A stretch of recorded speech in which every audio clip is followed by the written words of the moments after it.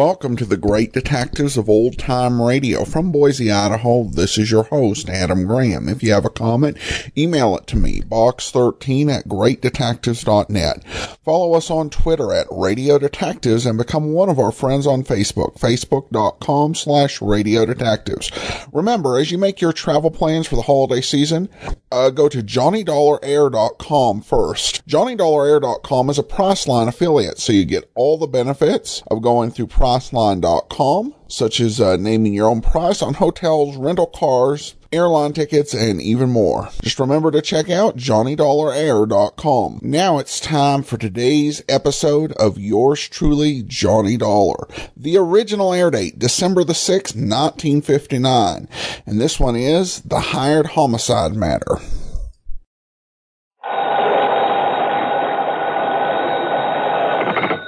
Johnny Dollar. This is the Milford Advertising Agency in Denver, Colorado, Mr. Dollar. Advertising agency? Mr. Horace W. Milford would like to speak with you. Hold on, please.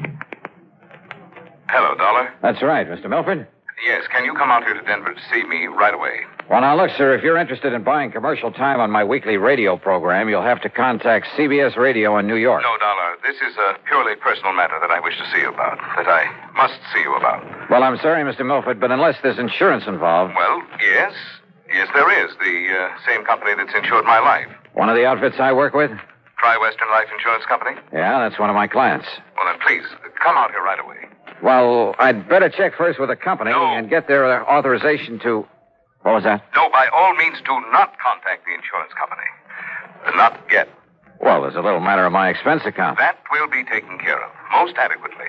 Okay, whatever you say. Now, what's this all about, Mr. Milford? Mr. Dollar, here on the phone, I can only tell you it's a matter of preventing... Yeah? Yes? Of preventing a murder.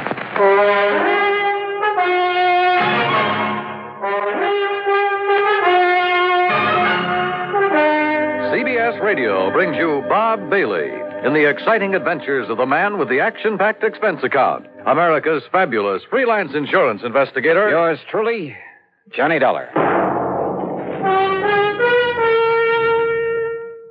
And now, Act One of yours truly, Johnny Dollar.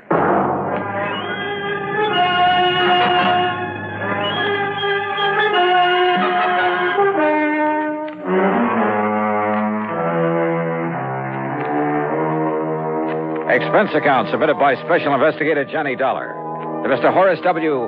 No, to the Tri-Western Life Insurance Company. You'll see why later on. And following is an account of expenses incurred during my investigation of the hired homicide matter. Expense account item 1, $77 plane fare. The big mainliner took off from Bradley Field in Hartford at 8:25 p.m. and set me down at Stapleton Field in Denver at the ungodly hour of 3:35 a.m. Item 2, $5 for a cab into the Brown Palace Hotel, where I added some sleep to the few hours I'd had aboard the plane. Breakfast was item 3, $1.50. And then I walked over to the office of the Milford Advertising Agency on California Street. Horace W. Milford was tall, gray-haired, and with a very dignified bearing. He got to the point immediately, and yet in a kind of roundabout way. Mr. Dollar, I must emphasize that this whole thing must be completely confidential. Oh? Well, now that depends. I will pay you well, very well. You sound as though there might be something illegal about whatever it is you want me to do. I can only hope that you can prevent something illegal from happening, something terribly wrong. You mentioned murder. I said prevent a murder. Whose, Mr. Milford? Yours? I'll be as brief as possible, Mr. Dollar. Time is of the essence. But first, you must know some background. Right ahead, sir. Since my wife passed away some years ago, this advertising business and my daughter Claire have been my sole interests in life. How old is Claire? She was 27 on her last... now listen, please. I'm listening. I built this business by myself. Until 2 years ago, I made all the client contacts, planned the campaigns, wrote the copy. I bought the space and radio time, everything. And then Tony came along. Tony? Anthony Ferringer. He's my son-in-law. And he works for you, Mr. Milford? Out of pity for a young man who seemed to be struggling to make his way in the world, I gave him a job. Oh. And then by way of repaying me, I thought, he brought the Bonar Electronics account to this office. Bonar Electronics Corporation. Yeah, I've heard of them. Pretty big outfit, I understand. It means annual billings of some $2 million to us. That's a sizable advertising account. Now, the point is, well, he told me later, that his means of getting it were somewhat unorthodox. Unethical is a better word. No, how do you mean? He told me that he had something on officers of the Bonar organization, that he'd threatened exposure and ruinous scandal if he weren't permitted to handle their advertising here. Well, now, that doesn't seem possible with a big But company. thanks largely to my own efforts and ideas, we have established them as one of the most important companies in their field.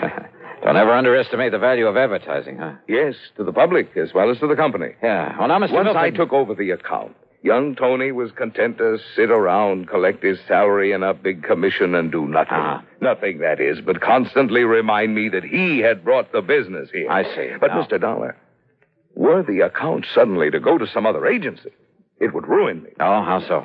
Buying this building, setting up the organization adequately to service such an account cost me everything I had. I'm not a young man anymore. Well, is somebody else gunning for Bonar Electronics? Oh, far worse than that. Mr. Dollar. Now, wait a minute, please. I'm afraid we've got far away from the subject of murder that you talked Mr. Dollar, about. far worse than his simply falling down on the job is the fact that Tony Ferringer, against my will, mind you, because I knew him well enough not to trust him, courted and eloped with my daughter. Well, now, and Mr. it wasn't Milford- because he loved her, believe me. It was only a further step in a plan to get his hands on this advertising business of mine. You're sure of that? He had the nerve, the audacity to say so himself. I can see him now, sitting right there where you are, with a smirk on his face, blandly telling me that now that he'd lost her, he'd have to resort to other tactics. Oh, wait a minute. That he'd have to take this important account away from me by opening his own agency, and that I couldn't stop him. Wait a minute, please. You said lost her. What did you mean by that? Because of his duplicity, what he'd done to me, because of the miserable way he treated and tortured her. Claire, my daughter, my only child. Claire took her own life. Oh, I'm sorry. Oh, the shock of it almost killed me, Dollar. Tony Ferringer was bringing my whole life crashing and crushing down upon my head. I hated him.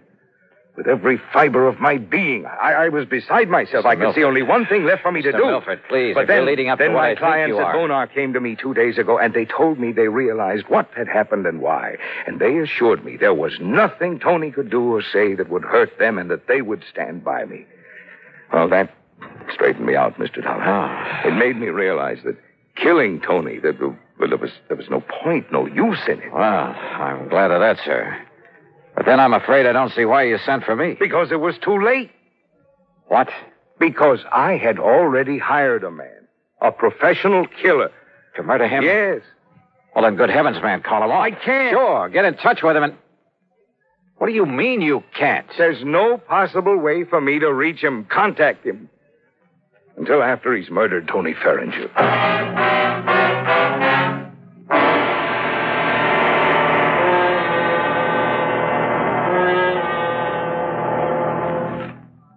And now, Act Two of yours truly, Johnny Dollar, and the hired homicide matter.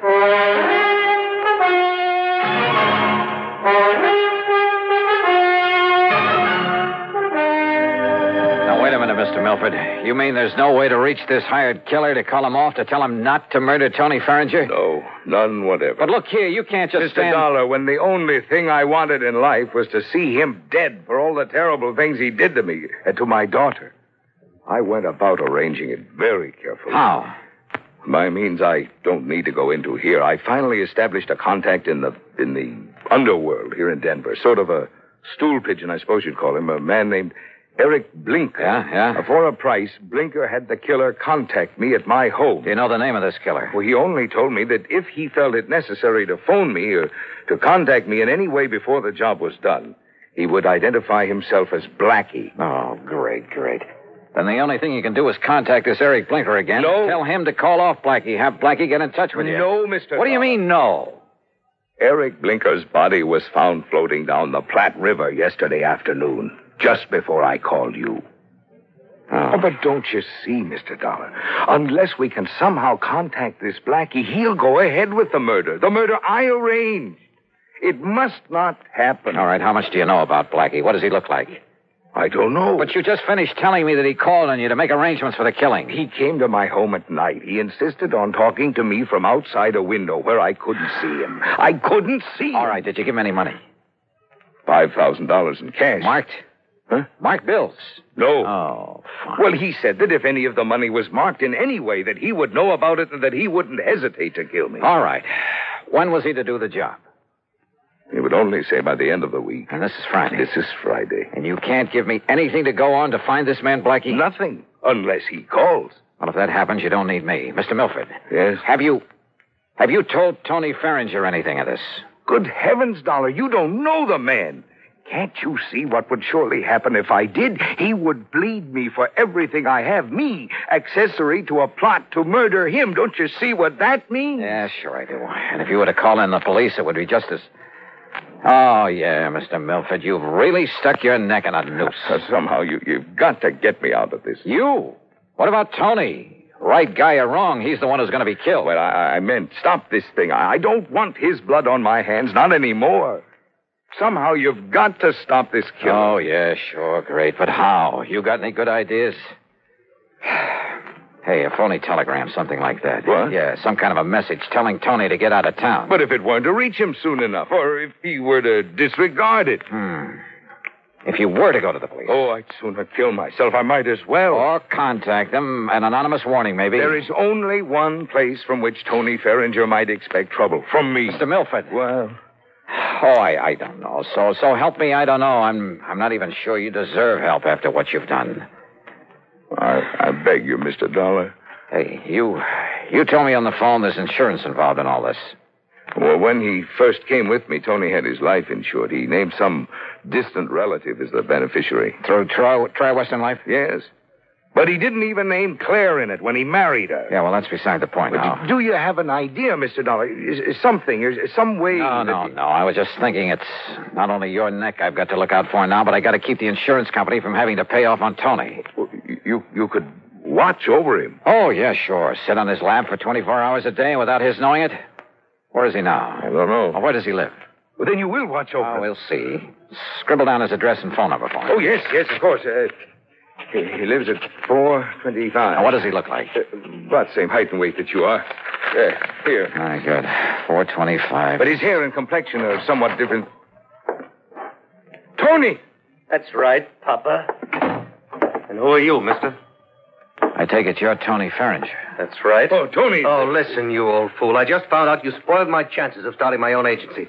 That you conned Bonar Electronics into staying with you. No, it's because you lied to me about the way you got us that account. Oh, but so Tony, you finally caught on. Tony, will you listen to me? You listen to me. I'm not going to let you get away with this. Please, Tony. Or maybe you will. Maybe I can't stop you.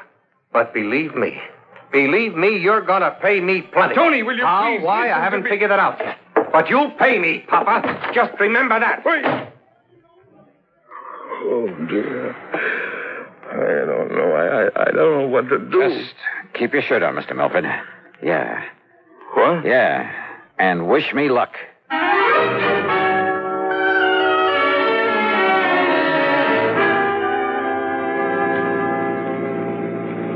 Item 2, $5 for a taxi that followed Tony Ferringer's car to a residential section east of town. And sure enough, he pulled up in front of his own home. Maybe the wild, the crazy idea that I'd suddenly got back there in the office would work. Driver. Yeah? End of the line. Pull around this corner and stop.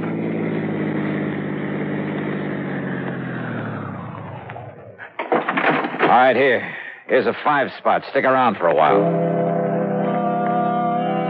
Instead of walking up to Tony's front door, I sneaked around to the back, half hidden by a hedge at the side. I hoped that none of the neighbors would see me, raise a fuss, or report me as a prowler. I rang the buzzer at the back door, then stood aside, flat against the wall, so that whoever opened it wouldn't see me.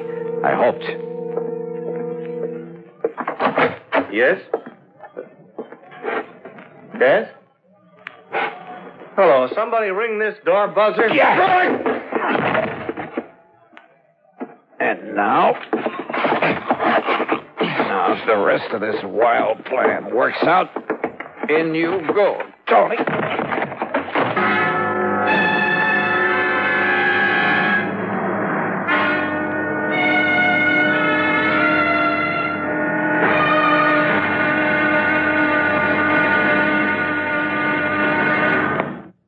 And now, Act 3 of yours truly, Johnny Dollar.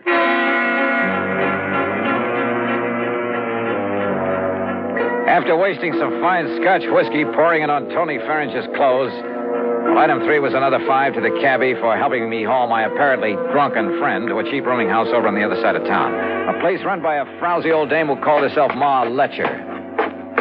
Sure, mister. Just carry him up and let him sleep it off in this room here at the top of the stairs. Here, I'll open it up for you. Yeah, thanks. You ask me. Somebody must have hit him with a bottle. Here you are. Well, you can lay him onto the bed. This room will cost you $1.50, though. All right, here's a fire spot. Well, thanks.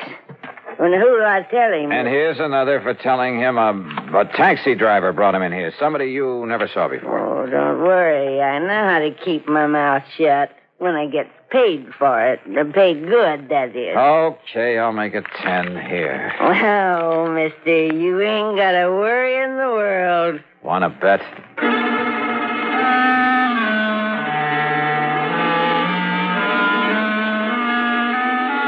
Item 4, $1.10 for another cab back to Tony Ferringer's house.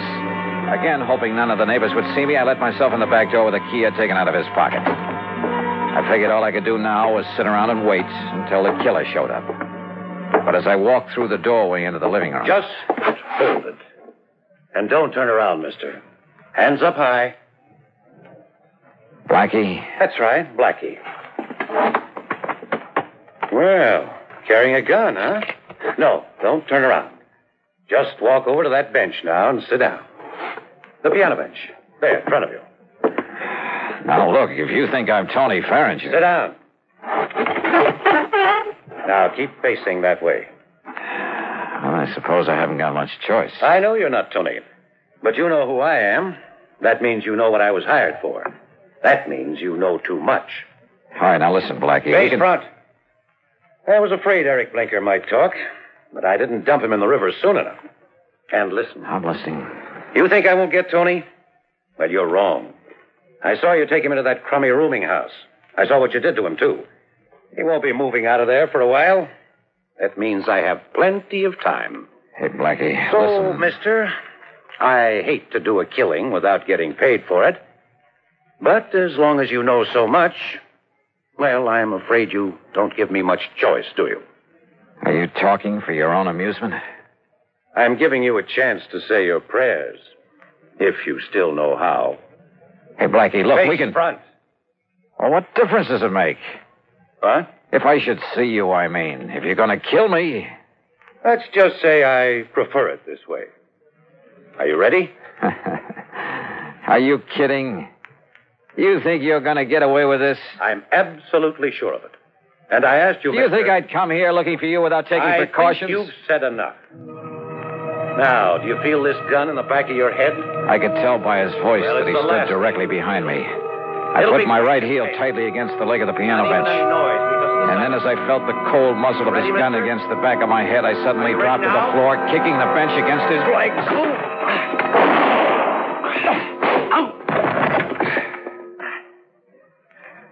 Well, Blackie, I'm afraid your rather unique career has finally come to an end. Listen, if you... Down, boy, down!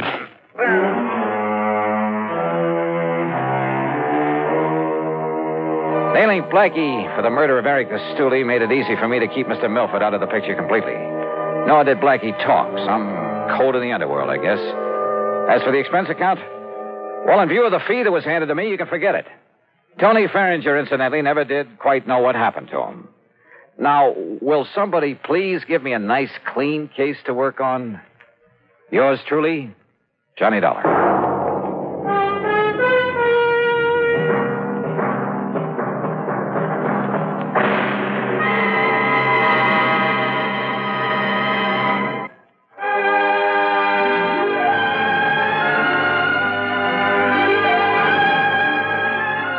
Yours truly, Johnny Dollar, starring Bob Bailey, originates in Hollywood and is written, produced, and directed by Jack Johnstone. Heard in our cast were Virginia Gregg, Marvin Miller, Lawrence Dobkin, and Russell Thorson. Be sure to join us next week, same time and station, for another exciting story of yours truly, Johnny Dollar. This is Dan Cumberly speaking. Johnny Dollar has come to you through the worldwide facilities of the United States Armed Forces Radio and Television Service.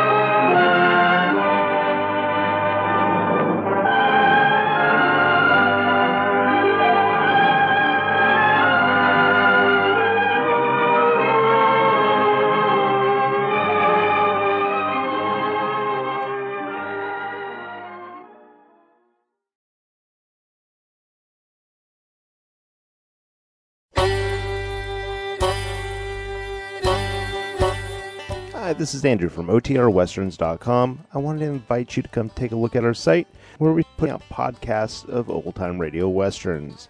Check us out at OTRWesterns.com. You're listening to The Great Detectives of Old Time Radio with Adam Graham. Now let's get back into the show.